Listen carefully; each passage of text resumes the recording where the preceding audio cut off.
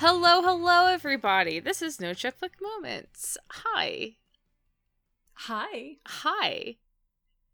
Do you want to hear who I am? Guess what, guys? I'm your co-host, Remy. And I'm your other co-host, B. Welcome to our Supernatural Watchcast. What are we watching today, Remy? We are watching Season 1, Episode 8, Bugs. Bugs! The much maligned episode, but truthfully, I love this one.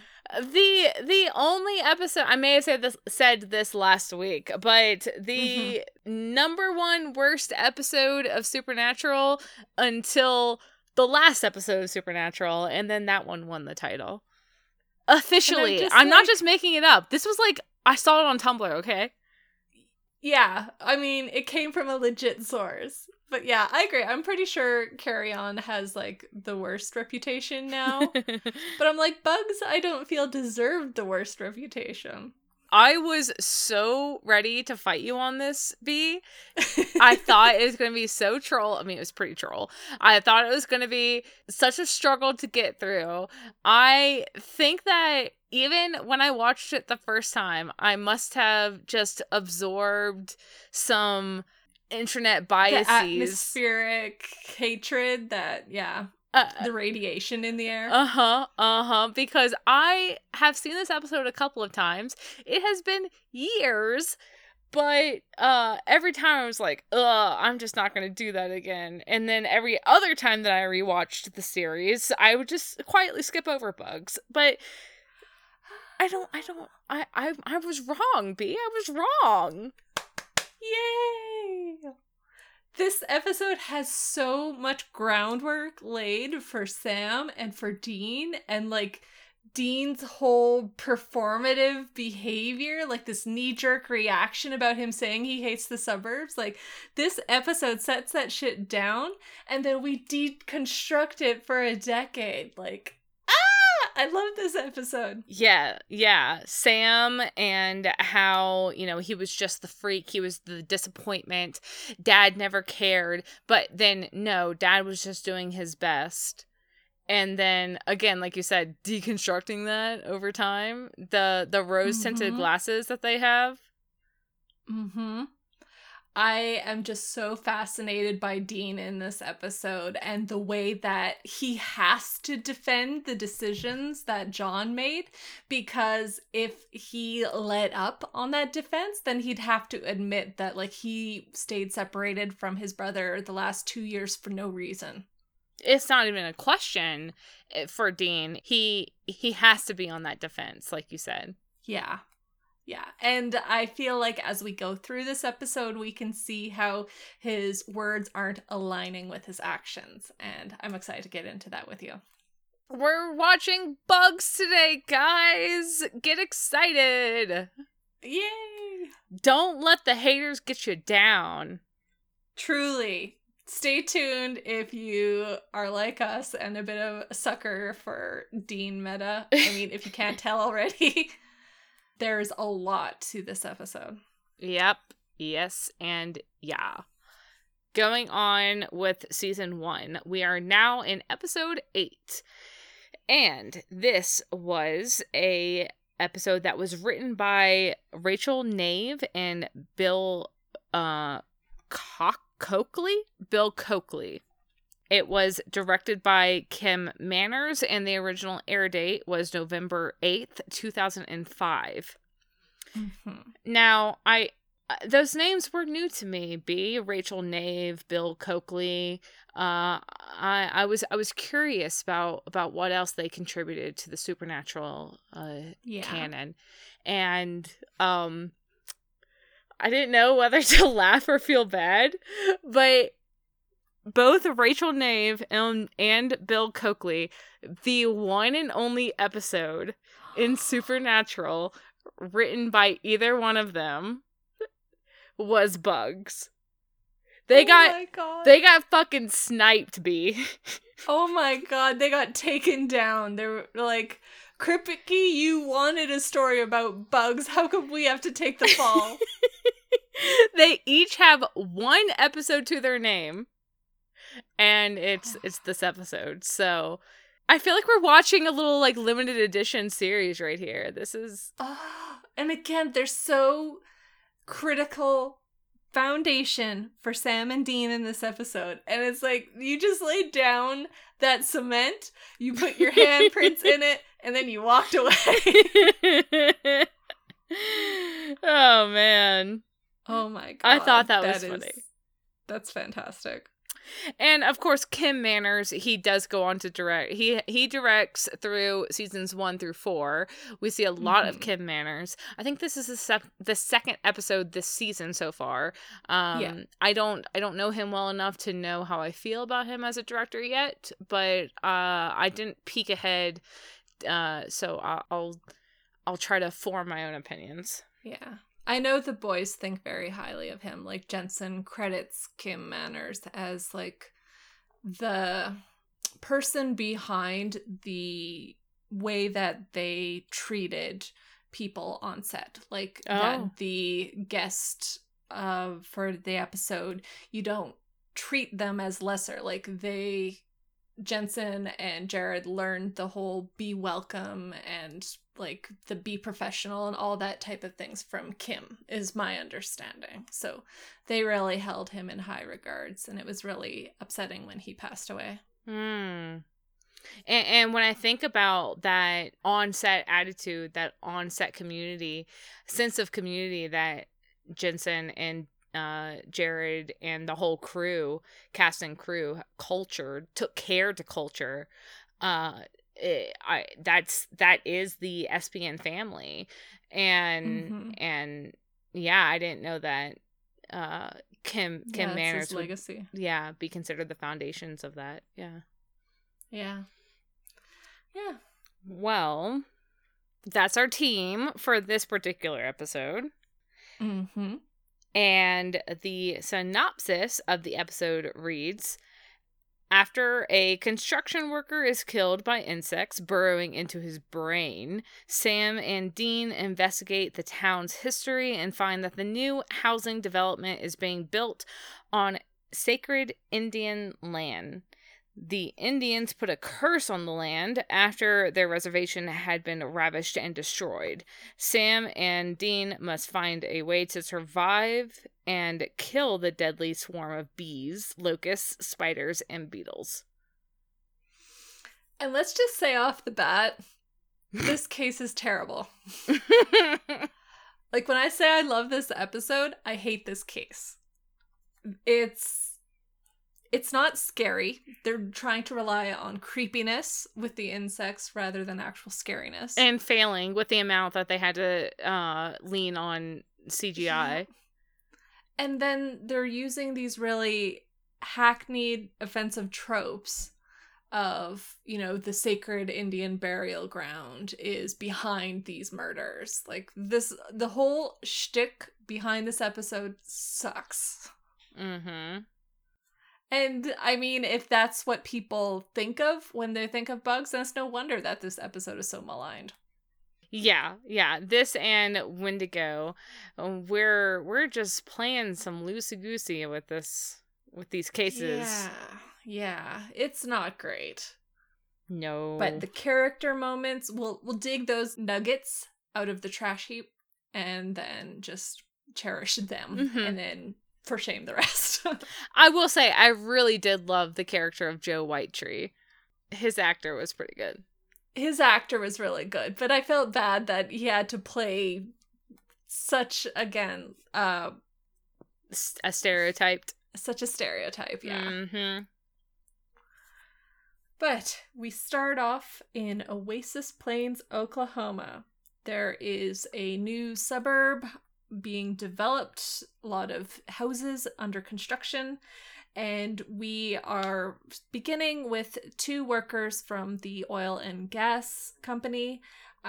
One of them feels a rumbling in the ground, and then lo and behold, he gets sucked into a sinkhole, and he breaks his ankle in the process. Rumble, rumble, rumble, rumble, rumble. Yeah. Further rustling reveals a shitload of bugs that swarm and envelop him to the point where he's bleeding out of all his face holes and he dead. Yeah. Yeah, good old Dustin is no more. We the second peace. this what? I was like, rest in peace. Oh, I thought you were correcting my naming, which I'm like, No, I wouldn't. you got it. I wouldn't even be surprised, but well, and then Travis, the other construction worker, he is trying to find a rope, but in the few minutes it takes for Travis to return back to the sinkhole, Dustin has perished, and we get this horrible but good horror content shot of Dustin's bloodied eyes, nose leaking from his ears. His head is having a bad time, I'll say. We saw some beetles crawling in his ear. We can infer that something horrible happened there. Yeah, he got an earworm and then down he goes. But never mind that. Let's cut to outside a bar at night. Sam is on the hood of the Impala reading about a mysterious death, while Dean returns from the bar triumphant with a wad of cash he earned hustling pool. Earned, Sam is basically saying. Yeah. He's setting the foundation right now for their character bickering this episode.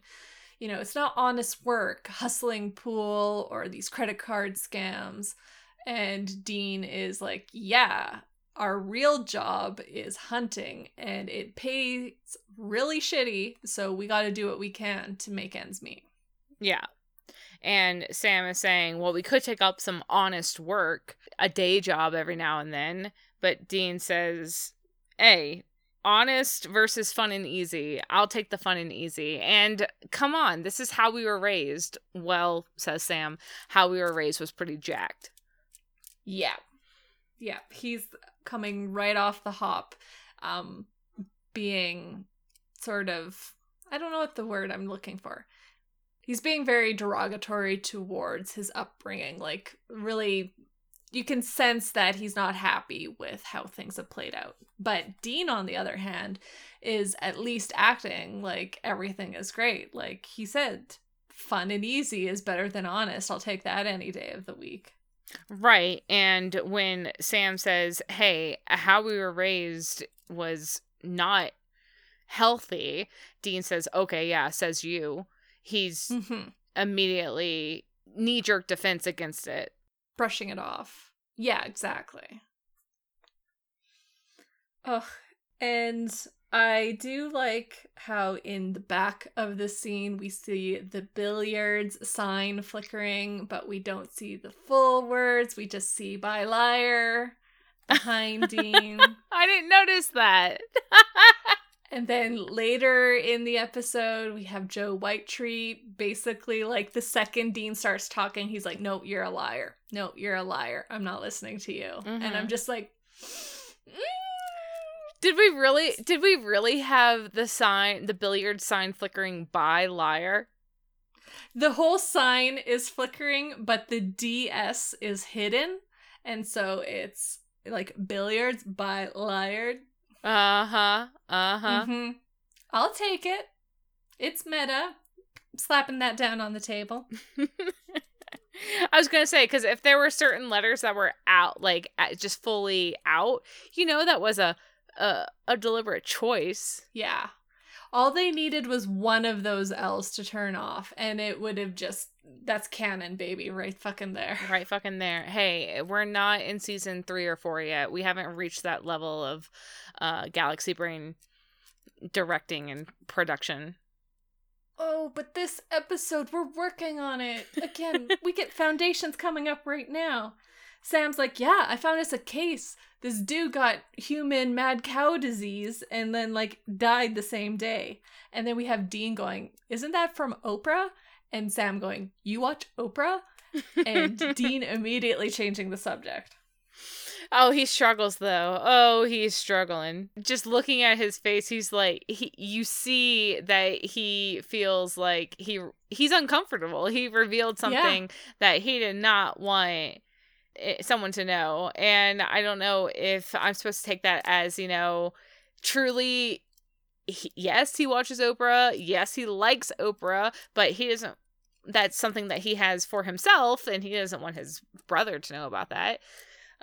Or if I should take that more on,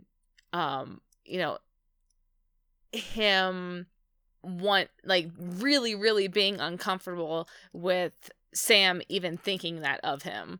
Like, oh, he likes Oprah. Yeah. That's the way I'm erring towards. I feel like Dean, as we know him in season 1, he likes to do the pop culture reference, and he typically has his grab bag come from the 70s. It's very masculine oriented.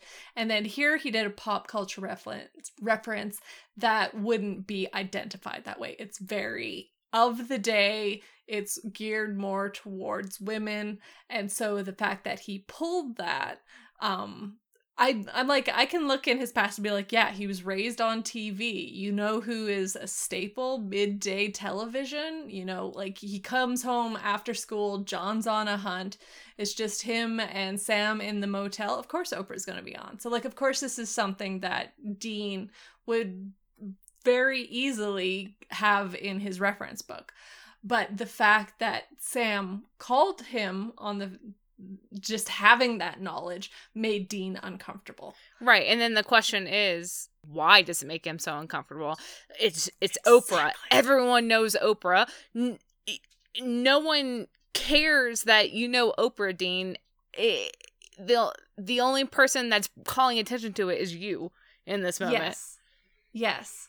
And like this moment here, we can see a similar sort of reaction when we get like the terrible gay jokes that are being brought up by the developer and then again by the realtor. When Sam realizes that, these people think that they are a queer couple, Sam smiles about it and just kind of like, no, actually, we're here because of this. But Dean, like, you see his face get really tight and like he wants to change the subject, or like he's uncomfortable with it. And this Oprah scene and those later scenes, they all have that same flavor of, I don't like what you're putting on me with your attention. I absolutely agree. Here with the Oprah thing, such a small thing, Sam is just teasing, but Dean, we see that hit land, and it wasn't meant to be a punch, but he took it as a punch. Yeah, it's a bigger thing than Sam meant, or even what Dean himself would react if Dean felt more comfortable with himself. If he wasn't just this performance. We're okay though. And I definitely agree with you with the gay comments later, that was like, whoa, very, very, very transparent. Yeah. But here, what are we doing? Here, okay, mad cow disease. It seems weird that the brain would disintegrate in less than an hour, so we'll go check it out. So they drive and they show up the next day to question Dustin's coworker Travis, as you mentioned. They're play acting as his nephews, say they knew about Travis, but like, was there anything out of the ordinary about Dustin's behavior before he died? Because mad cow disease has these typically very stark symptoms associated with it.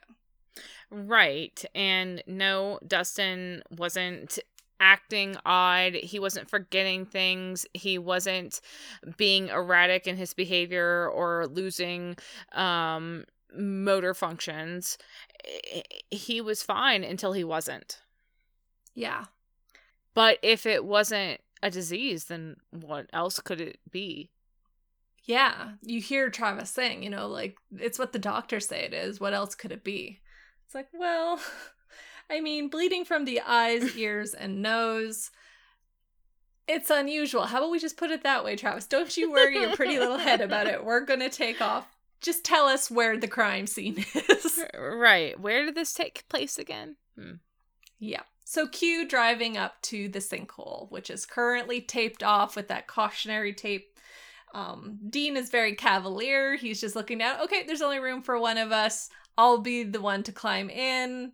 Sam's trying to be a little more cautious, but Dean just calls him a chicken on it. And again, I'm like, we got some performative behavior going on here, boys. Yeah, there's so many, even in just these first 8 episodes, there's so many brotherly moments like this that read as, just casual brotherly teasing. There's a lot of tension in this episode between the two boys.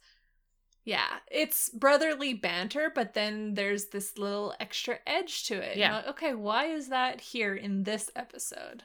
And it started in the last scene with them at the bar, where we're going to see how they are being led to this argument about their upbringing. Yep. But as it is, Dean goes to flip that coin to see who goes down, but Sam grabs the coin out of the air and volunteers himself. And we don't see him getting into the hole, presumably because that would just be a waste of time on the film. But we cut to them back in the car, and Sam has this little dead beetle that he's playing with in his hand. Right. And Dean is saying, oh, you went down into a hole in the ground and you found a bug. Fascinating. Congratulations. But Sam says, hey, there were no tunnels, no tracks, nothing weird. It was just a hole in the ground. There was nothing there other than this handful of beetles, and maybe that's something.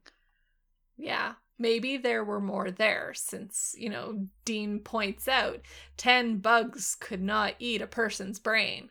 And Sam's like, it's weird how bugs could just, move. They could just dissipate. They don't just sit in one place. Well, maybe there was more.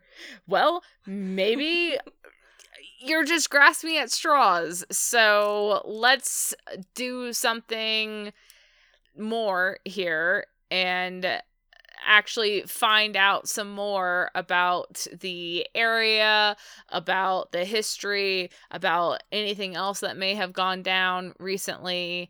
And Dean says, hey, there's an open house down the street. The free barbecue has nothing to do with it. Let's ignore that sign. Yeah. Let's just go talk to people. No better way to learn than to go talk to people. And yeah, just having Dean get that little comment about, you just want to go for the barbecue. I'm like, oh, Jensen, you do regret the direction this is going to take you with Dean. What? What about barbecue specifically? Well, I just mean we're going to see in future episodes, but they have between Sam and Dean becomes the one that's fixated on the very unhealthy diner, fast food, the kind of, again, the masculine meal of a burger or ribs or just shit like that. And this scene on its own, innocuous, with 300 episodes behind it, it's the beginning of the end. Hey, he's a simple guy. He appreciates the simple pleasures in life. Truly. So they pull over at the open house sign, knock on the door. They are greeted by the land developer, Larry Pike. We get that gay joke.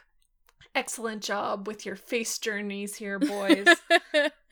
Well, it's not a gay joke though. The show is just playing it as a gay joke. Okay, semantics. Well, because, Larry is not, insulting them, except one of them, Sam, takes it in good humor, and then one of them, Dean, shuts the fuck down. Yes. And it's such a choice to have the characters react the way that they do. It's telling of the time. Mm-hmm. 2005, that this could even be a joke and not just a statement being said to the characters. But yeah, again, those space journeys, I like them. Mm-hmm. Mm-hmm. Mm-hmm. And before we skip past it, when Sam and Dean do pull up to the open house, they're walking to the door. Dean is looking around the neighborhood and saying, growing up in a place like this would freak me out. Sam questions him, why? What do you mean? This is a nice neighborhood. And Dean says, manicured lawns, have a good day, honey. No, thank you. I am not about that life. I would shoot myself before I did something so mundane with my everyday. Oh my god. And yeah, Sam's tying it immediately to the fact that, there's nothing wrong with being normal. And Dean countering it, saying that he would take their family over normal any day. But it's so interesting to have Dean being here doing this really defensive pattern, this attack against the suburbs, when we see where his character ends up. And we see what he actually thinks about these types of lives. Right. What he, bit by bit over the series, his actual priorities, his actual wants and needs, his deepest wishes tell a very different story than what we're seeing here. Yeah, like even when we get to the Dejin episode, he is in the suburbs. All of his family is living that life. And that episode is highlighting how out of place he feels, because he feels like there's something wrong with him that makes it so he can't live in that type of environment. So I'm thinking of that one in particular with what he's saying now. Here he is pinning the reason of his dislike on the environment. He's saying, this is weird, this is not something I would want to be around. But as time goes on, we find more out that Dean is like, no, I don't fit in here. I feel like I'm a fraud in these types of environments. And it's just, it's a delicious development. Yeah. It also, this scene, it read very weird to me how defensive Dean is being over nothing. Like, Dean, nobody asked you. Yeah, that came out of the blue. He just had to say it.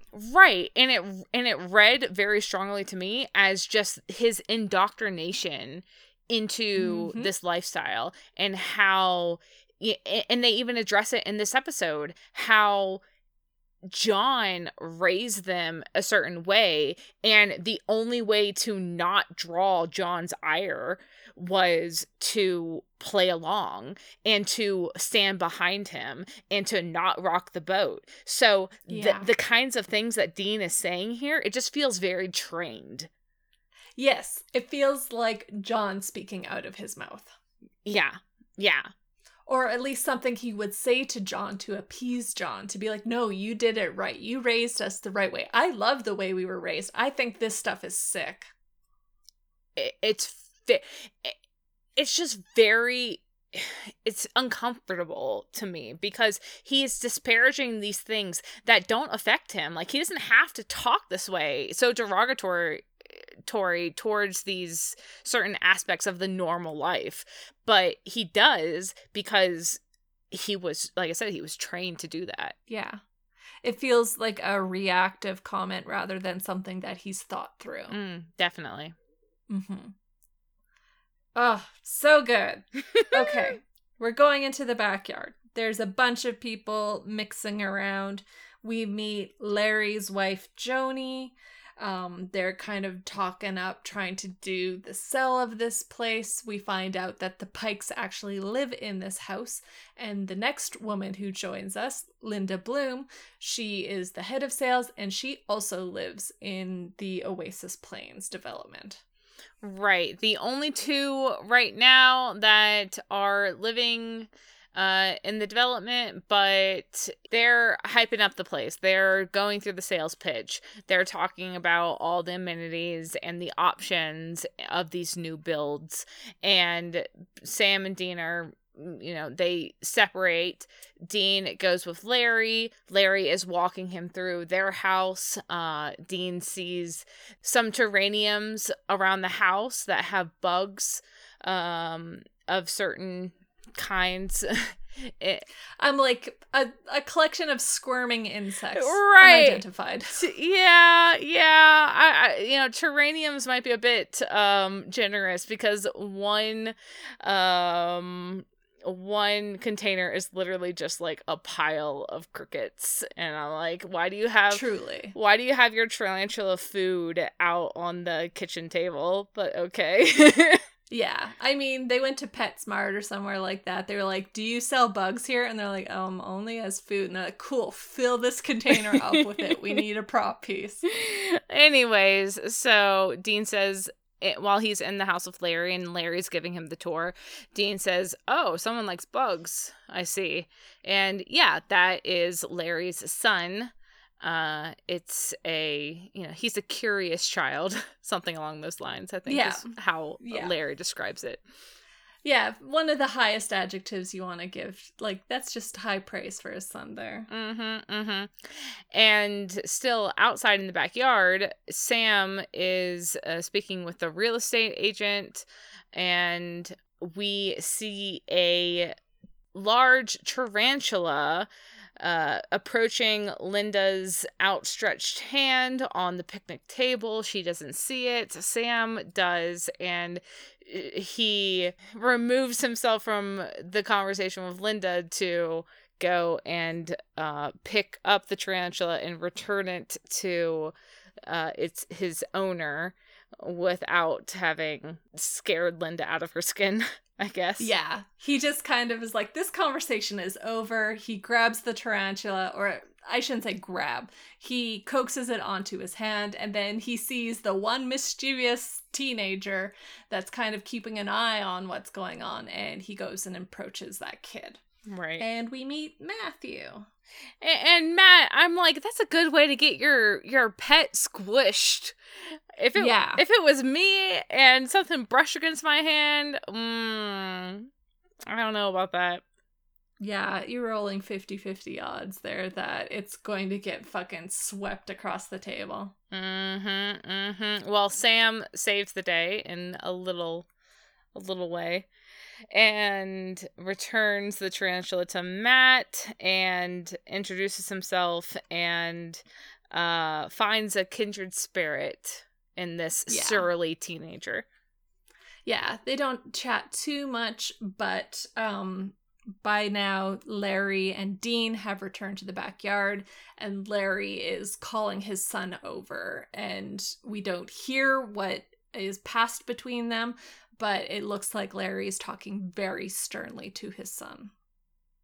Right. Sam looks on and says to Dean, does that remind you of someone? And Dean's just like, 404 not found. Like, what are you talking about? Dad never treated us like that. Which is fucking wild, B. I know! I understand that it's episode 8, okay? I understand that we are still finding our footing on where the narrative is going. But this fits. Yes. This fits. And that's the crazy part. Head in my hands, muffled screaming. Here, Dean genuinely thinks, like, it wasn't that bad. Sure, he raised his voice sometimes, but, like, we deserved it. Yeah, but if, sometimes you were out of line. Oh, yeah, and Sam's going, okay, yeah, he did that when I was like, I want to play soccer instead of do bow hunting. Like, it wasn't something that deserved that response. Yeah. But yeah, it's just wild how Dean has been with John for 2 years now. And that's 2 years where his brother had left the family, that they ended on a sour note. And Dean has spent these 2 years kind of learning how to justify what happened and justify choosing to stick with John in this situation rather than, you know, use this opportunity to go and do your own life too. Like, Dean throughout this episode is saying like he should have stuck with his family. Like the dad has reason for doing what he's doing, and like it was good in the end. And just this whole house of cards he set up inside of his house, and that we're seeing on full display, completely unquestioned by Dean yet. It's just like, oh my god, the indoctrination of it all. Absolutely. It's also very telling that we have Sam here in this moment challenging it.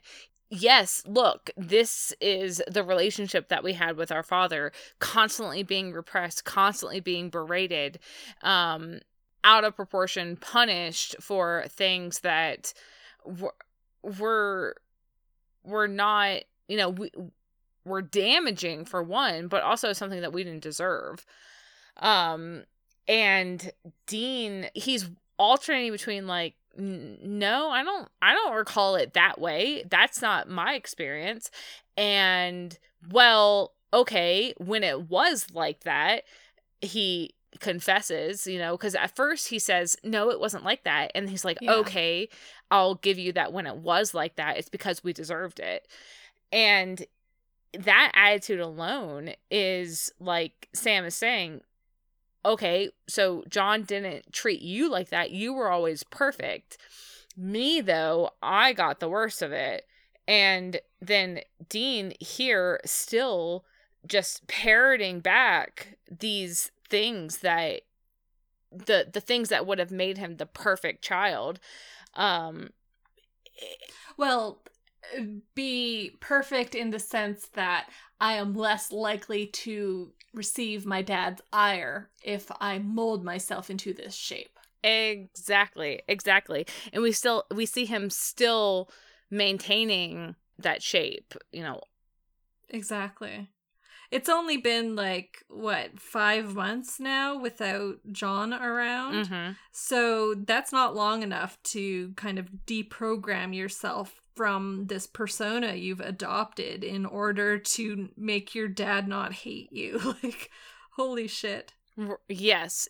And again, it's just very telling that Sam is here saying, well, you know, he didn't treat you like that. He treated me like that because I would challenge him and you never did. But Sam doesn't seem to realize that, like, there's a reason that Dean never challenged him. Dean is just as damaged as Sam is. Yeah, just a different flavor of it. He had all of his sort of resistance to authority taken out of him. Like, that was something that he lost as he grew up. Mm-hmm. And that it's something that we see him struggle with throughout the entire series. And like, here it is, bald-faced right now, on display to the audience, and we can see just how unquestioning Dean is about this. Yeah, we had the best upbringing. No, the suburbs are terrible. I'd rather die than be part of that. Like, he's saying all of these things earnestly, yeah, even though we find out that it's not how he actually feels. Well, it's so interesting because, like you said, he's saying all these things earnestly. I would argue that in this moment, he's so nose blind to it all. He truly, honestly believes these things that he's saying, and then that's why it's so fascinating, though, all the rest of the series, to see this being dismantled and to see him grow from it, because this is where he started, and episodes like this really highlight how much he internalized. Yes, how much he had internalized, but then how much he shed from those traumas. Like the Dean from you watch Oprah compared to the Dean when Taylor Swift comes on the radio and he's just like, I'm not going to change it, and kind of bounces his head to it. Like, there are worlds between those two. And as repressed as that second one still is, it's miles beyond where he was right here, right now. Yeah. Hey, yeah, I know, Elsa. Suck it. Oh my gosh. And like the mommy blogs that he knows about in the season 14 finale, like everything. This man, it's like you're saying, it's nose blind. He hasn't realized that this is something he can question. Mm-hmm. It's something that he has taken and absorbed from his father and not realized that it's separate from himself. But even, yes, and yes.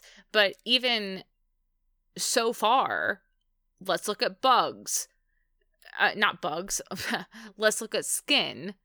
You know, we know that he's not completely oblivious. No. He is just so internalized, buried so deep that he's just got layers and layers and layers of protection against these thoughts. Because anytime that he even starts to question something, he buries it back down so deep that it's just not even, it's not, he can't even process it.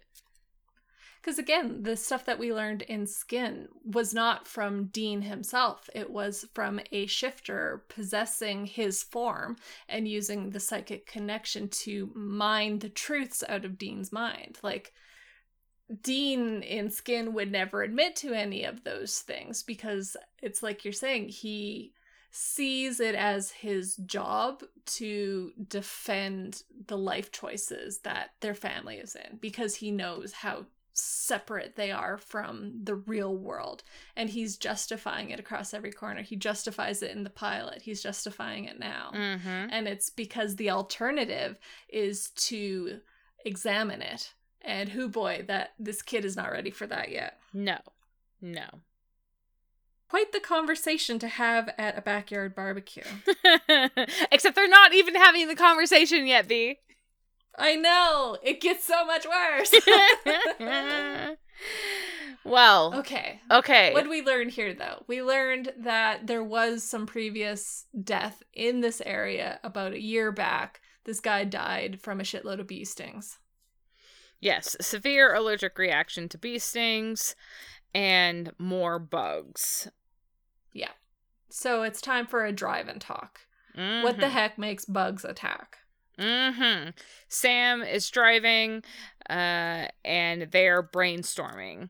You know, in some cases, ghostly hauntings manifest with bug infestations, but not really getting any ghost vibes here. So maybe there's something controlling the bugs, and these are targeted attacks. Sam posits, you know, there has been recorded psychic connections with certain elements of nature. Bugs could be plausible. Telepaths were mentioned, but this whole idea of someone controlling the insects, Dean kind of points at Matt and being like, maybe Larry's kid? And Sam doesn't look like he wants to agree, but he does point out the tarantula thing that happened.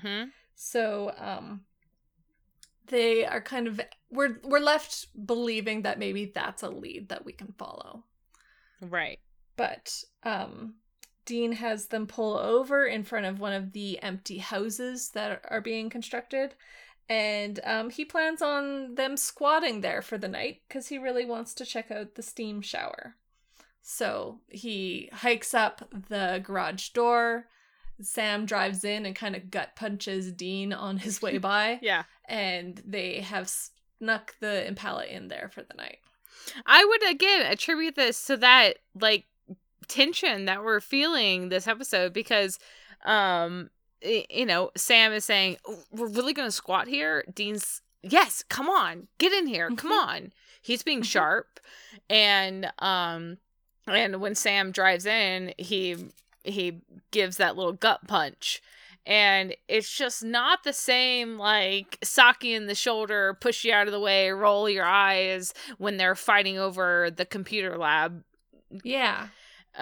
Exactly. And, like, this kind of gut punch that he does feels like the bookend to the kind of soft punch that Dean did in the backyard after Linda made the comment, all sexual orientations are welcome here.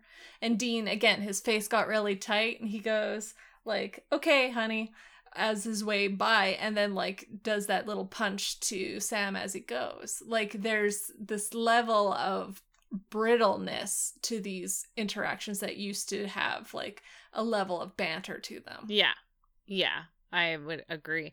Also, Dean's shoulders, as he turns to walk away, he sets them and he marches with the second, all sexual orientations comment. Yeah. The first time he still had to get through the door. The second time he's just see ya. He's out of there. Yeah, he's done. Mm-hmm. And I also think of the fact that he's choosing this house for them to squat in. Like, just a scene before, he's saying how he hates these suburbs. He'd rather die than be in them. And yet, here he is being like, well, I want to check out the steam shower. Like, we're going to stay here instead of a motel that we're comfortable with and that we're always in. He's choosing this place, even though he has said he is just abhorrently against it. Mm-hmm. He's doing an illegal, so... that levels it's totally out. Okay. That levels out in his mind. That he makes doesn't it good. actually want to be here. He just wants to save the $50. Yeah. There's here's a bunch of hoops he'll jump through to justify something that he wants and says that he doesn't. And then we see him the next morning having a very indulgent steam shower session. Yeah, and like they show him with the whole towel wrapped around your head. Like, again, this is not something that you would visually identify with Dean because it seems like a very soft gesture compared to that hard persona he constantly wants to put on. Mm-hmm. So we're getting layers, baby. But this night, we pop over to Linda's house, again in the Oasis Plains complex. She is unwinding from her day. She's watching the news about the West Nile virus being in the valley. So getting an idea of, okay, mosquitoes are kind of going nuts in this area. And a bug crawls on her face and she just flicks it away. She was like, never mind that spider that's the size of my eye. Yeah, that wasn't a little something. That was a big nope spider. Yeah. And, like, the companion book was talking, and they didn't say it in these terms, but they were comparing Linda's actor versus Dustin's actor. And, like, Dustin's actor being, like, so uncomfortable with all the beetles crawling around him. And then they were like, yeah. And then our actress that had, like, spiders on her face, like, the death shot that we see of her, all those spiders on. And she was just chill. She was completely naked. She had spiders all over her, and she was fine. I remember that, yeah. You mentioned that. They said they had something like 2,000 beetles on the guy. Yeah, like a buttload, and he was just not having it. He did not enjoy that experience. And I'm sure she didn't either, but she was like, no, I'm going to just power through this spider scene. Well, so I guess she just doesn't notice the spider. She just feels a tickle and she swats it away. But, she goes to take a shower and we see this just nest explosion of spiders coming out of the shower drain. She sees them taking over her small space and she does what I think a reasonable response, okay? She tries to get out of there, but she kind of tries to, like, Looney Tunes it through the shower door. Oh, she trips, she slips, and she falls through the shower door, shattering the glass. And I don't know if she died from blood loss from the wounds from the glass, or if she died from like poisonous spider bites. Yeah, I don't think the glass helped. Mm-hmm.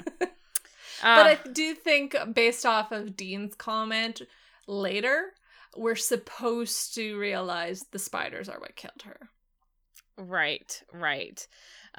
So she had fallen out of the shower and she died from the spider bites. Yeah. So it's the next morning, and Sam is knocking on the bathroom door, trying to get Dean moving because he just heard on the police scanner about a death 3 blocks over. Or 3 houses over. I'm not too sure how big this development is. He said 3 blocks from here. It seems like a big development. Okay, fair enough. And yeah, we see Dean with his fuzzy little hat, like his little towel turban that he's wearing, and just this pillowy sheet of steam rolling out the door with him. Yeah. Oh yeah. He's been in there for a while. Yeah. Luxuriating. Mm-hmm. But, oh my god. Now, okay, this next part. They drive to the house where the coroner's office is wheeling out Linda's body. And it's raining, and they get out of the Impala with umbrellas. And apparently this was a hugely contentious topic for Eric Kripke. What? Whether or not the boys are allowed to use umbrellas. What? Because umbrellas are pretty gay. I'm not even the least bit surprised, B. I know. It's the disappointed but not surprised. Oh my god. Because this is like the only episode we see the boys use umbrellas. And that's why. It's not masculine enough to be using umbrellas. Oh my god. So instead of powering through the truly torrential rain that's coming down. Yeah, welcome to Vancouver. They've got some umbrellas. They're not allowed. Okay. They're not allowed. It breaks the bro code of Supernatural. Oh my god. But, so, enjoy this unicorn of a scene. Sam and Dean talking with Larry. All 3 of them having their own individual umbrellas. And we learn about Linda's death, and they decide that they need to get into her house to investigate further. I didn't even notice the umbrellas. I know, but believe me, Kripke noticed. He wrote down in his journal furiously, "We do not allow this on Supernatural." Oh my god. Okay. I know. Okay. So, the coroners drive off. They go into the backyard. They hop a fence, climb the trellis, get into a window, and they confirm that besides the outline of where Linda died on the floor, there is a towel, and when they open it, a bunch of rubber spiders fall out of it. Real spiders. Party City fucking $1. This is the Spirit Halloween clearance sale, because we're only here for 1 month and we're packing out. We're gone. These mysterious rubber spiders are all the trace that we leave behind. Have you ever made graveyard pudding for Halloween? I don't think I have. See, does it involve them? Oh yeah, definitely. See, you just have chocolate pudding on top of a chocolate sheet cake, and then you crush and sprinkle Oreos to be the dirt on your graveyard, and you can put, little marshmallows to be your gravestones, or peeps or whatever, and some what are they called? Candy corns, the orange candy corns, decorate your graveyard cake pudding casserole, and you can put the little rubber spiders around your graveyard, and it's just a fun time for all. That's what I thought of. I thought of graveyard cake pudding Halloween casserole. You're having a Dean moment then. You're seeing the spiders and you're like, I do like the description of it being a casserole, though. That makes it extra delightful. Brought me back. So yeah, we know now that she died by the spiders. So, of course, they're going, Matt, maybe we should see what he's up to. So they drive to a lookout location where they can see Matt getting off the school bus. But rather than heading towards home, he goes in the opposite direction. Sam and Dean deem this suspicious enough that they need to tail him. Yeah. Yeah. They approach him as he's trying to capture a stick bug. And they, again, question him on this, interest he seems to have in the bugs of the area. Mm-hmm. And, did he know about Linda? She died by spider bites. Dean says it in this really pointed way. Right. And Matt is like, oh God, are you following me? Oh God, are you serial killers? Yeah. Correct response, by the way. Good job, baby Stuart. Right. And no, but wait, you think I had something to do with this? And then he also knows about the previous deaths. He points out the oil and gas company worker, Dustin, and then the bee sting from a year before. And they're like, wait, you know about that too? And yeah, he's been paying attention to the insects in the area, and he has something to show Sam and Dean about that. Yeah. Sam and Dean aren't the only ones to notice this pattern. Matt says there's something weird, something going on with the bugs. Let me just show you. Yeah. So as they're talking, Sam makes the point to ask Matt why he hasn't warned his dad about this. And Matt's like, yeah, my dad doesn't listen to me. I'm the freak son, which Sam relates to. And as he's trying to comfort Matt, assuring him that in 2 years you can go to college and escape your family, Dean seems really surprised by all this information and then makes this miffed comment saying that he should stick with his family. And then it's Sam's turn to look annoyed at him.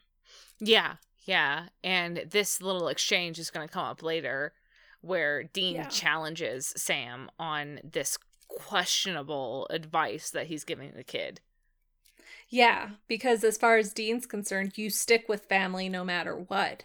And so the fact that Sam offers, to Dean's eyes, so flippantly to say, in 2 years you can leave this place and essentially never come back. You don't have to deal with your dad again. That's really an affront to Dean. Whereas for Sam, he's like, what do you mean stick no matter what? Go to therapy, bitch. Well, I think that is also hitting Dean hard because Sam's not saying hey, just, I know that it's hard, but it'll get better. Sam is saying, hey, guess what? In 2 years, something great is going to happen. Yes. You're going to get to go to college. You're going to get to leave. You're going to get to never have to deal with it again.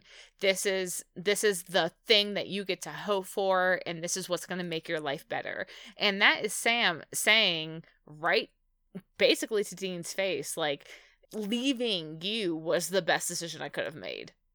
Yeah. And there's pretty much nothing you could say to Dean at this point that would be any more hurtful than that. Absolutely. Ugh. This episode. And really they're both not trying to hurt each other. That's another really fascinating thing about this episode. They're just speaking their own experiences, but they're getting these cross signals where they're both being very hurtful and dismissive of the other's experiences. I would say unintentionally. Yeah. It feels like they're getting to a defensive place where it's not so much about what is being said. It's just, no, I feel like you are attacking my decisions, and so I'm going to fight back. Yeah. And again, base journeys. We got some great base journeys here. But we enter a meadow. Yeah. We get to the spot Matt is referring to. The forest in this clearing is whirring with insect noises, and Matt is saying that all kinds of bugs congregate here for unknown reasons.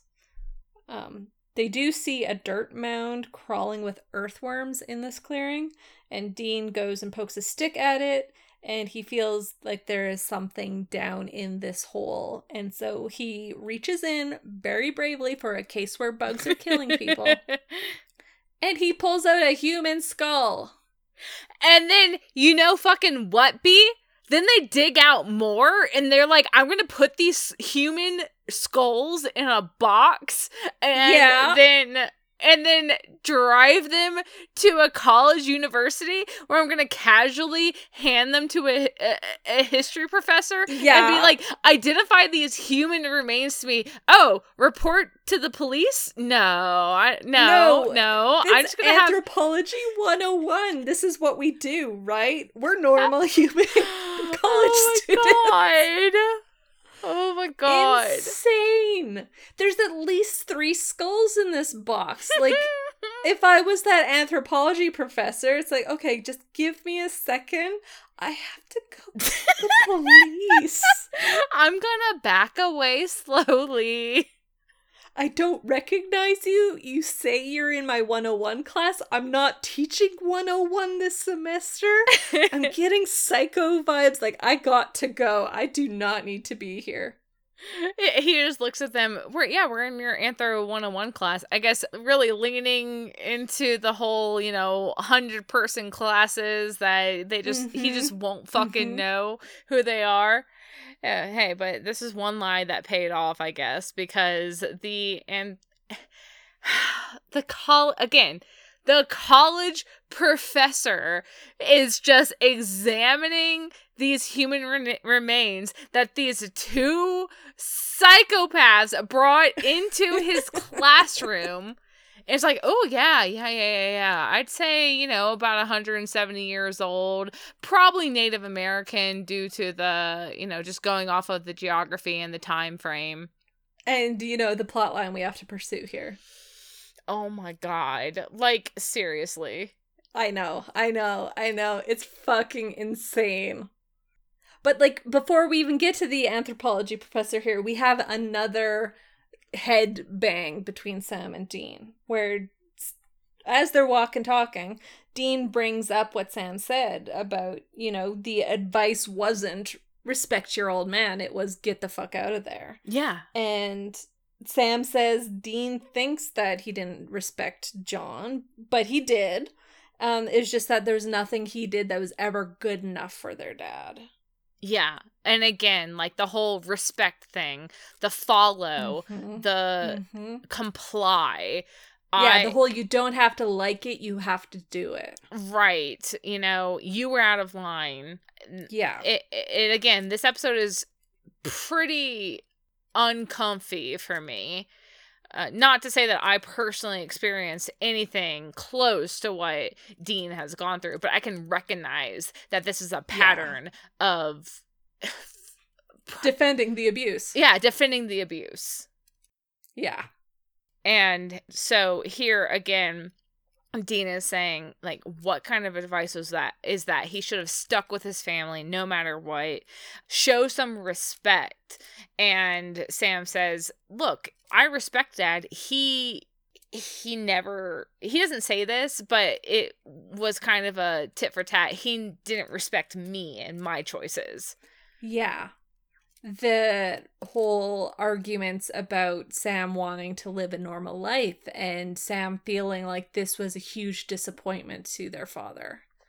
Right. And Dean is just not seeing it the way that Sam is and is saying, like, Dad was never disappointed. Like, how could you think that?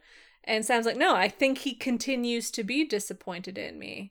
And Dean offers up this kind of horrible nugget. And I wonder how much of this is just projecting or like he's giving the dues to John, but saying that that he and John, assuming both of them, they kept tabs on Sam. They stopped by him to see how he was doing in Stanford whenever they were in the area. Like, the reason why John was upset was because Sam going away meant that John couldn't protect him anymore.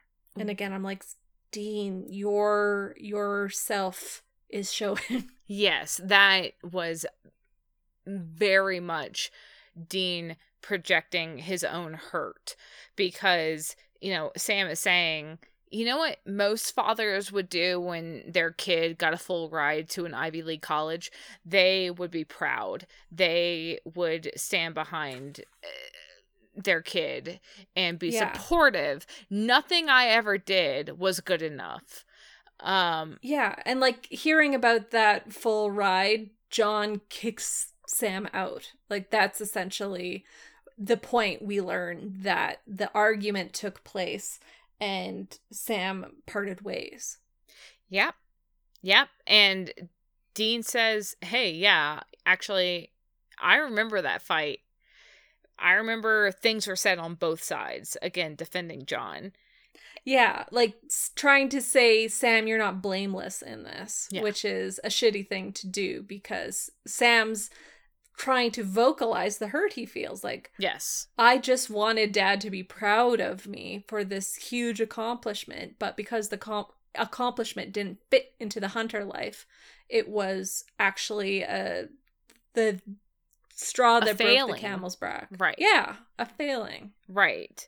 And Dean is not hearing Sam. He is just, I think it's just this big bundle of hurt on both sides. Mm-hmm. And Dean not being able to separate himself from John's own influence.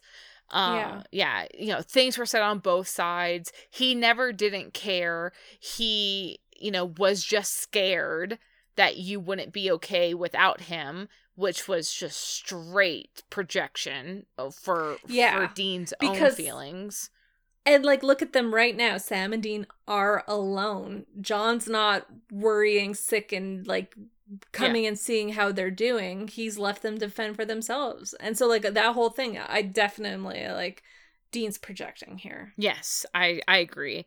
And Dean is also saying, well, so when Dean says, hey, we drove by, John, whenever he had the chance, he would go to Stanford and he would check in on you just to make sure you were okay. And Sam says, why didn't you ever tell me that? And Dean says it's a two-way street. You could have picked up the phone too. Yeah. And thinking of them in their positions right now, like, for Sam, he hasn't talked to his father in 2 years. So there is kind of the note that he left on that argument is the final flavor in his mouth when it comes to his relationship with John. But from Dean's perspective, he just had 2 years where it was only him and John. And, like, when you're with someone like John, you're really reading in, you're intuiting so that you know how to appease. And so I think that Dean probably does have insight into his father, but all of that is flavored by Dean's own opinions. And I think this conversation, as much as Dean wants to give the credit to John, I think it more sits on Dean himself. Yes, definitely. Mm-hmm. And this fight too, right? The night that Sam left for college, season 5, The Dark Side of the Moon, when Sam and Dean are in heaven and reliving their best memories. Oh my God. We actually experience this night from both Sam and Dean's perspective. And oh wow, this was heartbreak. This was one of your best memories. This was the worst night of my life. Oh my God. Oh, Remy, I wasn't ready for Dark Side of the Moon. I knew it was there, and I skittered like a bug away from its light. Me and my notes, all caps. I remember that fight. Yeah, me too, bro. Of course Dean does. It's burned into his head. It's the night that his family fractured for a second time. Yeah. There's a lot in this episode. There's lot so of hurt, a lot of foundation, so much. Like, we're getting the shit to compare against all of these episodes 15 years in the making. Like, Bugs does not deserve the shit it gets. Again, case terrible. The character moments in this episode are exquisite. I really, truly was not expecting to get as invested as I was in this episode. But yeah. I'm a changed woman, B. Yeah, I remember the first time watching this being like, oh, I really like this episode, and then like finding out people hated it. I'm like, why? I mean, I know why, but again, there's nuggets that deserve credit. Mm-hmm. Yeah, so they finished their conversation. We had this nightmare instance for this anthropology professor, but the information he gives us is there is the Yutri tribe nearby, 60 miles from here. You could go to them for information about who lived here, kind of what went on. And make sure to bring your human remains Kotcherman with you on the way out. Yeah, this is normal. This is fine. We have no questions about this. Nope. So let's drive to the location he described. They meet Joe Whitetree. He's playing cards. I think it's in like a community center or like Coffee Row kind of would take place there. Yeah, it looks like a diner / like roadside gas station kind of place. Yeah. But Joe here sees through Dean's lies right away. And again, I'm like, ooh, this is lovely. I can work with this. Forces them to speak plainly about Oasis plans. And so Sam just comes out and says exactly what they're here for, what they're looking for.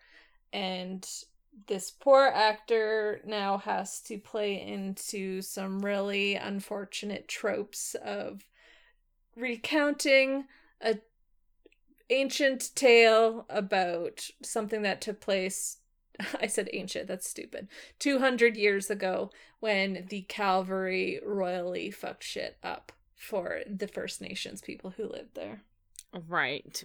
He will tell them the story as his grandfather's grandfather told him.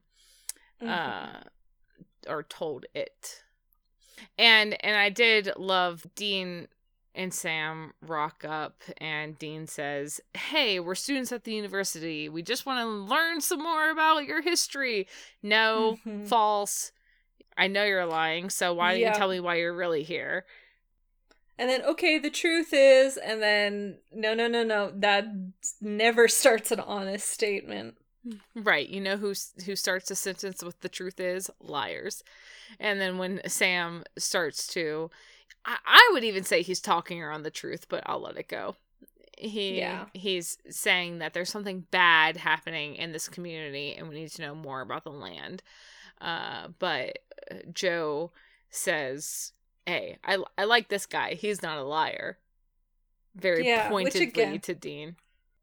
That's got some weight behind it. Oh, absolutely. Because all that we have been saying in these past 8 episodes, I think that it's come up at least once every single episode, is that Dean is lying to himself and he's lying to the world about his true self and what he really thinks about any given thing.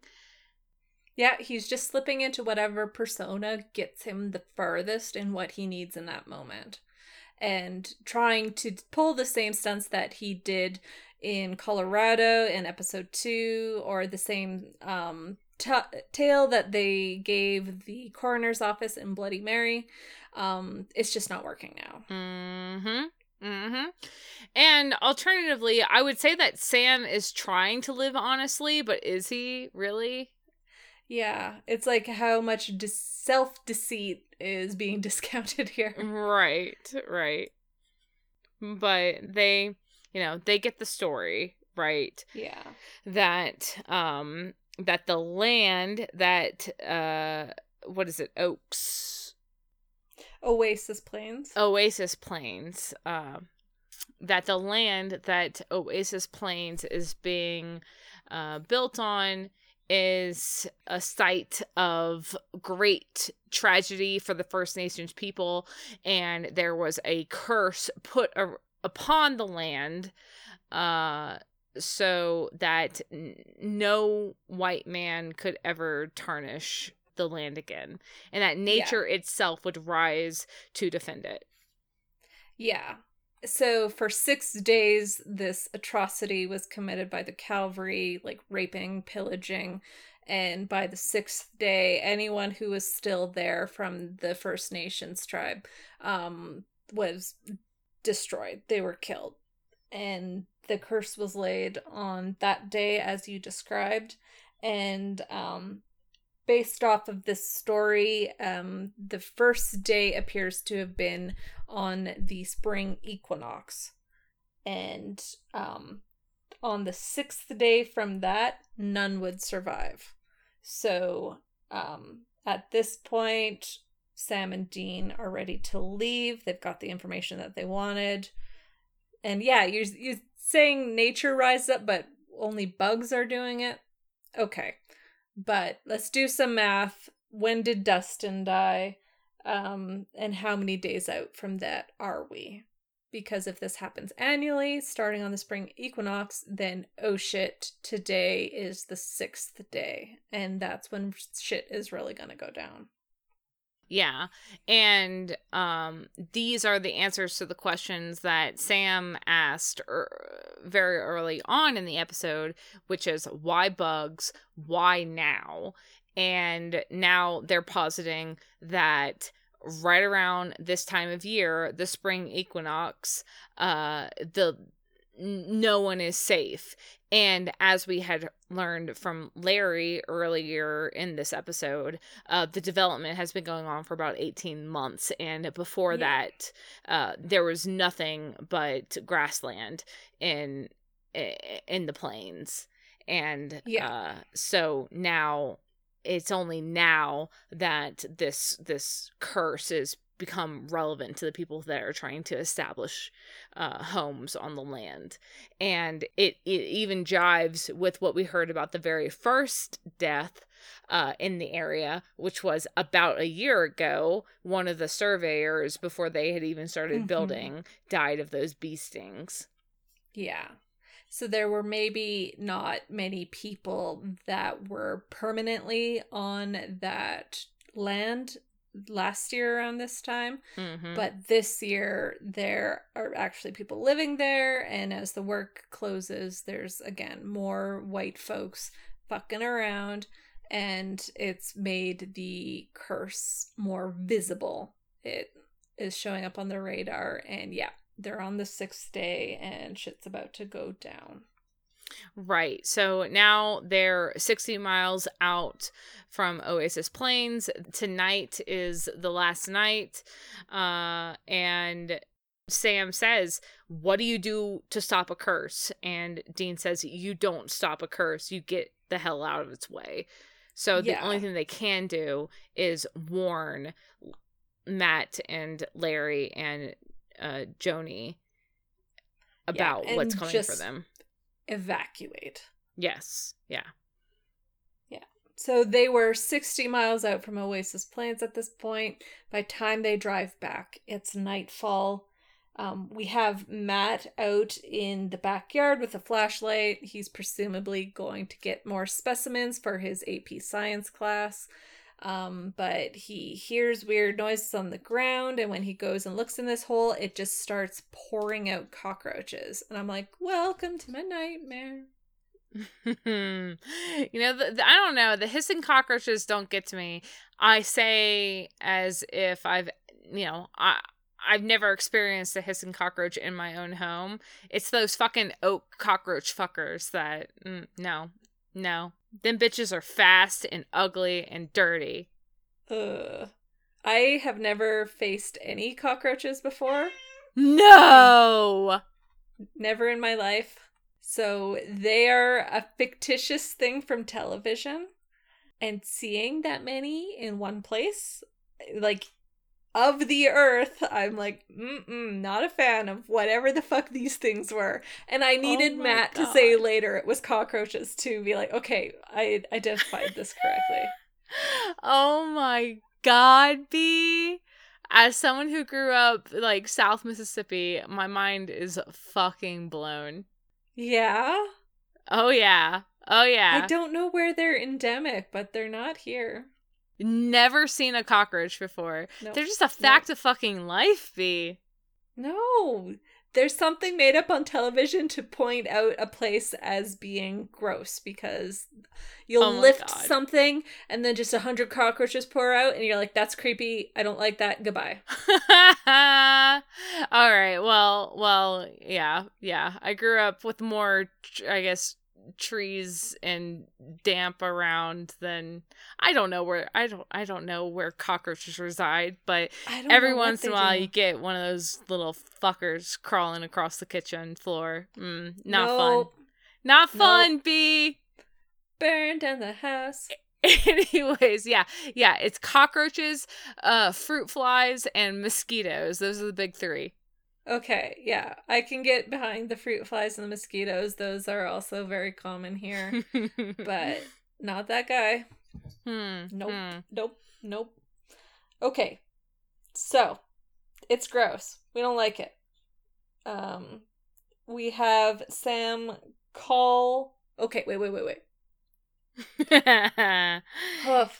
We have Dean on the phone with Larry. He's trying to impersonate Travis at the gas company, be like, oh yeah, we got a gas leak. You got to get the fuck out of there for 12 hours at least. Don't question this.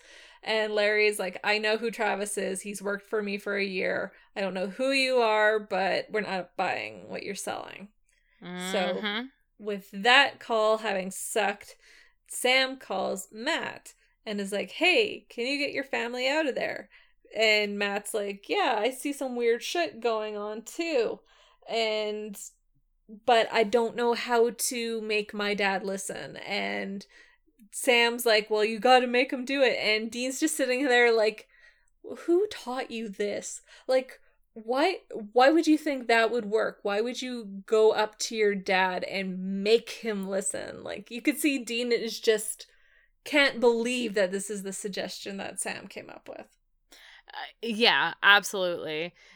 Sam is getting a little bit too invested in this and I think projecting a bit like this is a personal growth moment. You can do this. Right. Matt, you just have to make him listen.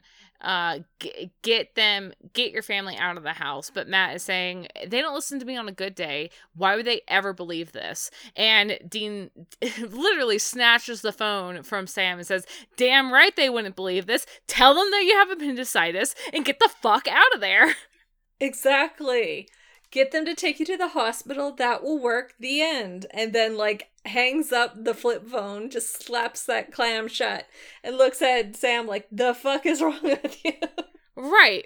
And I don't know. I liked this scene because yes, I to see Dean being that, like, assertive to say, no matter what, do not tell your dad the truth. Tell him the thing that's going to save his life. Like, yeah. I am taking on the authoritarian voice here. I'm going to be the voice of reason. And then Sam is just too wrapped up in it to be, like, effective almost. I agree with Dean here. And I think Dean's suggestion is also telling, again, of a person who is intuitive around someone that is like an abuser. He knows the way that you would do something that you'll get what you want without causing a fuss. Like, Yeah, I you'll love manipulate the person. I love that because yes, because here we had Dean standing with Sam in the backyard of that barbecue looking at Larry and Matt's interactions where Larry is laying into his son, and then that's where we had from Dean, no, this doesn't look familiar at all. I have no idea what you're talking about. Our relationship with Dad was nothing like that. Dad never treated us like that. And then here he's saying, no, Larry's not going to buy that shit. You're not going to be able to make him listen. You're going to need to do the thing that is going to get it done. Yeah, exactly. You have to work within the confines that this person has put on your life. And this is one way you can do it. Again, I'm like, how many times did Dean have to pull something similar to make it John's idea to have done something? Like, how practiced is Dean in these types of mechanics where he's like, no, you don't go up to a headstrong father being headstrong. You go and do this shit instead. I love that. Yeah. Like, I absolutely love the way that Dean, like, grabbed the phone and put this out instead of Sam's suggestion, just because time is of the essence and Dean is practiced with these types of dads. Yeah, I didn't think about it in those terms, but you're absolutely right. That fits perfectly. And it makes so much sense that Dean's approach made more sense because we saw the dynamic, and it didn't sit right with me that Sam was trying to say, oh, just reason with the guy. No, I was with Dean, but now I know why I was with Dean. Yeah, Sam was very much giving the advice he would have given himself 2 years ago. But it's not what will be needed right now to save these people. But, like, despite all of this, when they drive up to the Pike house, they're all still inside, and, like, Sam and Dean are kind of, okay, what the hell, Matt? And Matt admits, like, I told them the truth, and Dad didn't buy it. Like, he still won't listen to me. Yeah, and Larry himself comes out on the porch, and he is telling Sam and Dean to get the fuck away from his family, and Matt is just saying, why don't you listen to me? Why don't you listen to me? And it's just, the whole thing is escalating because Sam and Dean are trying to tell Larry, no, this is serious, we have to go. But Larry is doubling down. He has no reason to believe anything that these strangers are saying, and he's not listening to his own son either. But I would also argue that, these strange men obviously have direct contact with his son. He's just trying to protect his family. Yeah, exactly. And, like, it's not being spelled out 100%, but we're supposed to be drawing parallels between Larry and John. And the way that Larry is protecting his family is the way that a person in the normal life would protect their family. Whereas if you had the knowledge of the supernatural, if you had the knowledge that Sam and Dean do, he would take a very different approach because he is a protective father. But all it really amounts to is 4 men yelling in the front yard of this abandoned suburbs. Yeah, true. Yeah. And it's midnight, so it's technically the 7th day, is it not? But, oh well. Before the sun rises. Well, 12 o'clock, time for bug swarms. We've summoned them. And I don't know about you, but I personally would be fine just, like, running through what happens until sunrise. Unless there's something if you have that you want to add to it. Oh no, I took, like, literally 2 lines of notes from this point forward. So that's about right. Yeah. Okay. We're gonna speed run the next 6 hours then, okay? They're inside the house. The doors are locked. Dean's like, let's go get some towels and stuff them under the door. We do this to exactly 1 door. Bugs are still whirring around outside. Hey, did anyone check the chimney flue? Oh fuck, they're coming in that way. Let's run upstairs. Dean's like, what if we grab some bug spray and do not use it for its original purpose? What if we use it as a flamethrower? And then they're like, genius, that definitely like cuts down on its radius of effect. You should do that until the can's empty. So let's get to the attic. Okay, we're getting in the attic. We're having trouble shutting the door for some reason. Time to throw a couple more fireballs. We're now in the attic. Oh shit, termites are on the roof and eating through the asphalt shingles. And we've got a hole opened and we got more flying bugs in. It's a fucking problem. And then we just shoot fireballs until the can's empty. And then we're all like, maybe we should have grabbed pillows and blankets and shit that we could have just hid ourselves underneath. No, we're going to do the same with our jackets until it's sunrise. And then, hey, look, everybody survived. These bugs suck. literal thousands of bees flooding in through the holes in the attic. And yeah, we're just gonna do a little prayer circle for a moment. Yeah. It's like a moment or 2 hours. I wasn't really sure like what's happening. Yeah, it's the fastest night you've seen, considering it's equinox season, whatever. We make it. Everyone's alive. Yay! Yeah, saved by the sun. Yeah. Good thing that curse had an expiration time, because all you had to do was wait it out. Yeah, I think that when people talk about this episode, I think that this is the scene that... Yes. Mm-hmm. Yes. I mean, I summarized what they were doing, and it's as ridiculous as it sounds. Like... Oh no, I can go more ridiculous. How about the fact that they tried to use real bees in this scene? Thank you. I was just about to say too, like, they initially tried with like some 40,000 bees, and so they not only had like the day of shooting that they used these bees, but they did like their run-throughs and stuff with these bees. So they'd put the bees into the area and then they'd vacuum them up and then shoot them out again. And the bee handlers are like, yeah, that really pisses them off. And the actors are like, are you fucking kidding me? Why are we doing this? Because Kripke, B. I know. He's like, we gotta do it authentic. Poor Linda Bloom's actress. We're gonna put real spiders on her face while she's naked. This is unfair. No, this is fine. Yeah, he just wants it. And then it doesn't even show up on film. So, good job getting your cast and crew stung. Good job pissing off these bugs. And then you have to use your CG budget to make it look even remotely threatening. Yeah. The bees don't even translate to film. You can't see them. So I wonder if these fucking bee stings that we see on Sam and Dean are authentic, or if they were just makeup done. I wouldn't be surprised. I know. I'm like, either way, I'd believe it.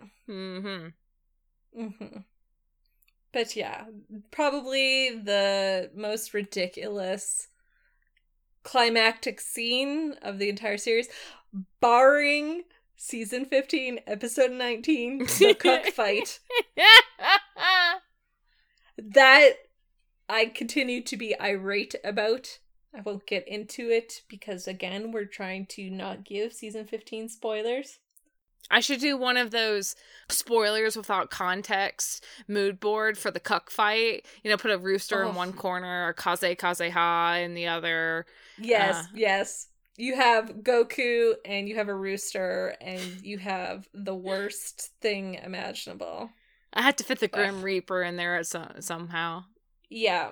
And, like, immediately kill the Grim Reaper off. What's that one meme where the woman, I don't know, I suddenly don't know how to read. I need that. Yeah, Mariah Carey there. Oh, yeah. Right. Mm-hmm.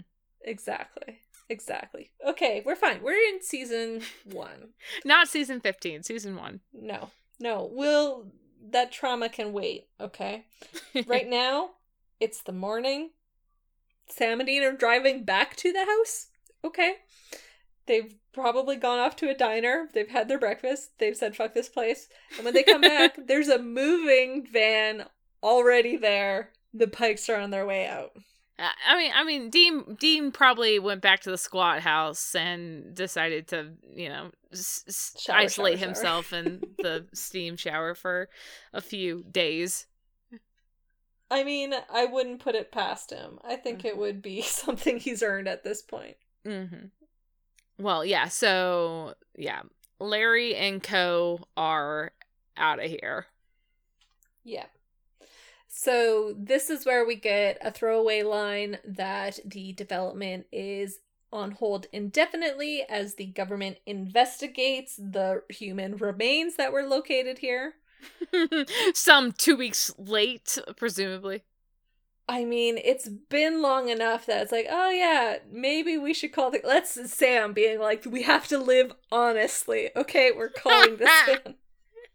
I wonder if they put the skulls back or they just tossed them into the trunk. I feel like if Dean was left with it, he probably took the box and then just like upended it back in the hole. And he's like, perfect. No one will know we were here. Oh my god. Yeah. Yeah, so that detail's there. Larry is assuring that he'll make sure no one lives in this area again. And I'm like, capitalism doesn't work that way, but I appreciate the sentiment. Yeah.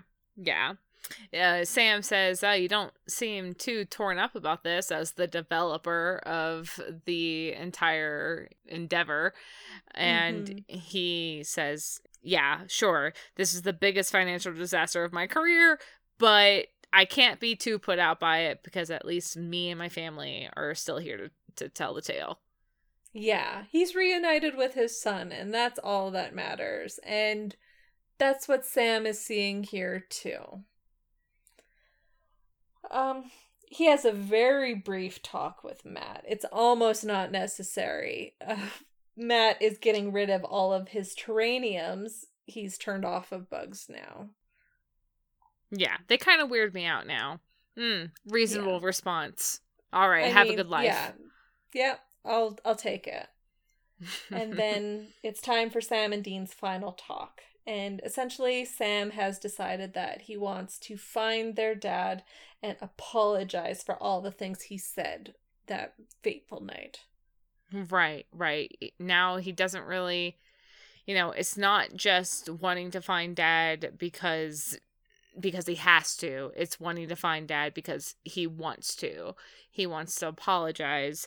He understands now that John was just doing the best that he could. Yeah, which that's a really tidy bow to put on this episode.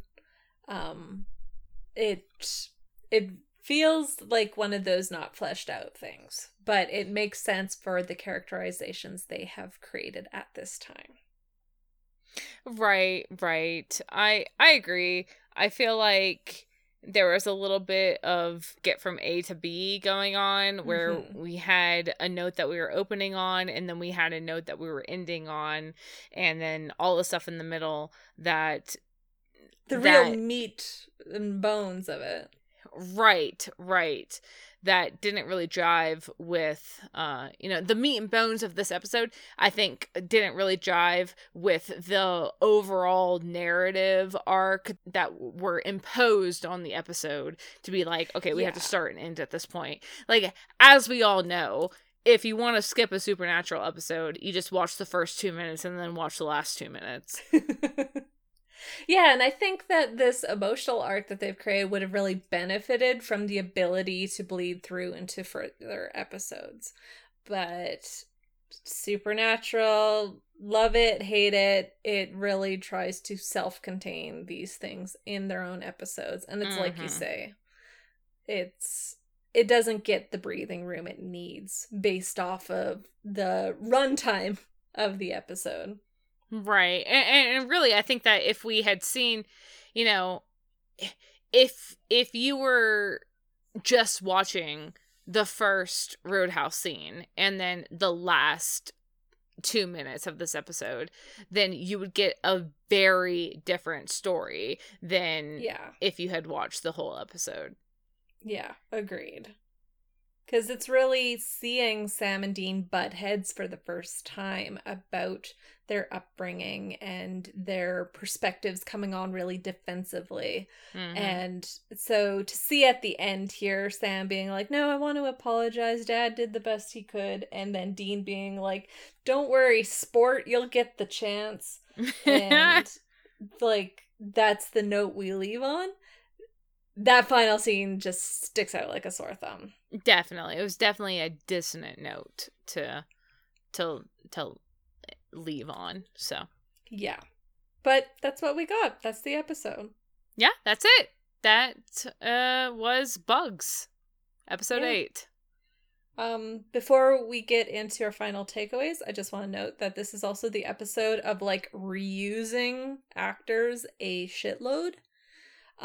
We already know Matthew. He comes back in season 8 as Samandriel. He's also Stuart on Letterkenny.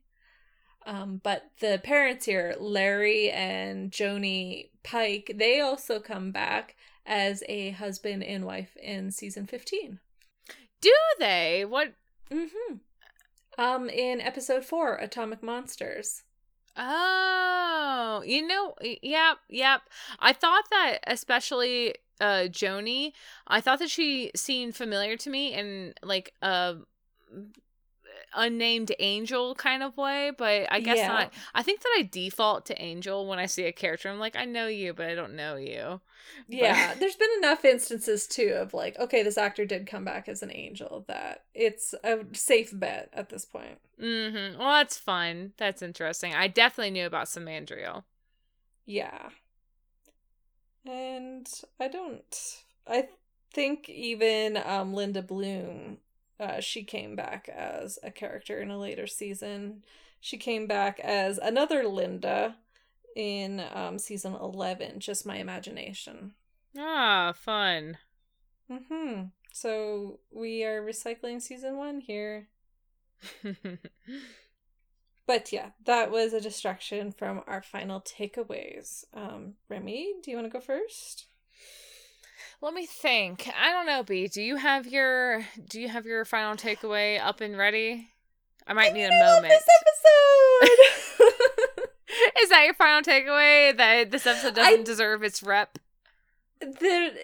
Okay, it deserves its rep for very obvious reasons, but I feel like there are hidden gems in this episode that just get missed because people write the episode off and don't want to rewatch it. Yeah, they just want to watch the first 3 minutes and the last 2 minutes. Mm-hmm. And it's just all of these interesting insights into the way Sam and Dean relate to their upbringing, relate to their trauma. Because we know already from the pilot that Sam wanted the normal life, and Dean seems like, no, this is totally awesome. This is what we're meant to be.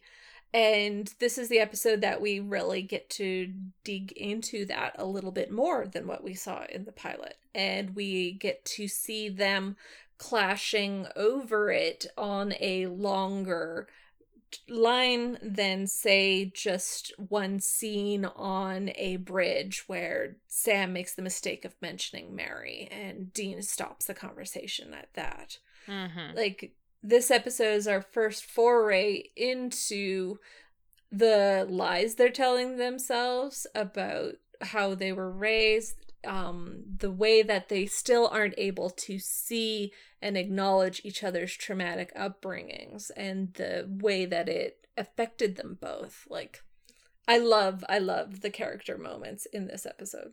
Yeah. And, yeah, that last point that you made, I would say is probably what caught me the most and would be my final takeaway.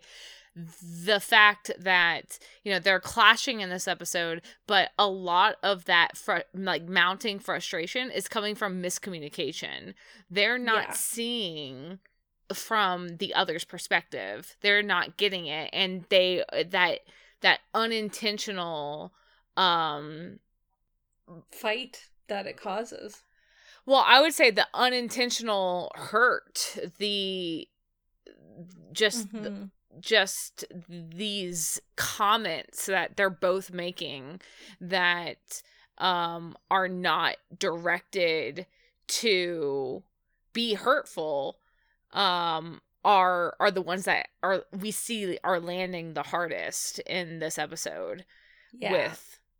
With Sam talking to Matt about leaving and forging his own way, and Dean saying to Sam that no, I mean, I don't think that we had it that bad. It was okay.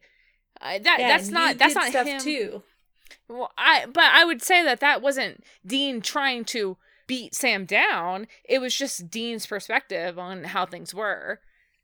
Yeah. Like, again, they've been separated for 2 years, and this is the first time we see them really broaching the subject of why. And I think it's really pent up in them that they want to be heard. And the need to be heard and to, I don't want to say justify themselves, but like they are defending their choices because it still is a sore subject that they haven't yet found the ability to discuss in a constructive manner. I mean, if there's anything Sam and Dean are known for, it's we're not going to talk in the helpful way. We're just going to yell and then find some middle ground somehow. Yeah. Yeah. Well, I think that one thing that this episode really highlighted is that they are they're not standing on even ground with their experiences, and there's a disconnect there, and that disconnect is causing this tension, which I found very interesting. Yes. Yeah. It's very fascinating to see. Yeah. Yeah. Yeah. I'm glad that you enjoyed this episode more than you thought you would. I really did. It's been so long since I've seen it. I have done rewatches before. I will admit that I skip over certain episodes. This happened to be one of them. And then to watch it again today and to see all of these threads that I can weave into the narrative as a whole after having experienced the whole series, it's a very, very foundational episode in a way that I didn't realize, I wasn't expecting. Yeah, I agree. And we keep saying it, but I think that a lot of episode season 1 episodes are foundational. I was also thinking today, queuing up Bugs. I mean, 2005, there was not a lot of good television on at the time. I would call Supernatural good television. Even for season 1. I think that it's definitely years later that it starts earning its bad rep, but it definitely started out strong. I mean, I dislike a lot of the tropes that we see in these types of episodes, but we're seeing really good character moments, and the cinematography was definitely like something above what you were seeing on television at that time. I agree. Very cinematic in a way that most shows were not. Yeah. Especially a long form TV show like this is. Yes. Yeah. I will say in later seasons they got a bit more formulaic in their cinematography. Mm-hmm. But at least in the beginning they were experimental and kind of doing something outside the box. Yeah. Yeah. I'm not surprised that it caught as wide an audience as it did at the time. Just another thing I was thinking about today. Yeah, there's a reason why it's given us all brainworms. And we are having so much fun going through it. Yes. That was season 1, episode 8, Bugs. I'm looking at my timer here. I'm gonna guess our longest episode to date with our season 1 rewatch. I agree. Very, very fun. So we hope you guys enjoyed it. Love you guys for listening. We had a ton of fun. Feel free to hit us up on any of our social media. Please do like, comment, subscribe, reblog. We'd love to see it. Yeah. And join us next week when we cover episode 9, Home. Another one that's going to break me. Yeah, I feel like that one might become our next longest one. We can't keep doing this, B. We can't keep doing this. No, I know. It becomes exponential, and like in season 1, imagine what season 13 will be. Okay? We can't do it. But we're going to. But we can't. But we shall. But we shan't. But we will. But we won't. Don't worry. We won't. All right, guys. We will see you guys next week. Thank you, guys. Bye. Bye.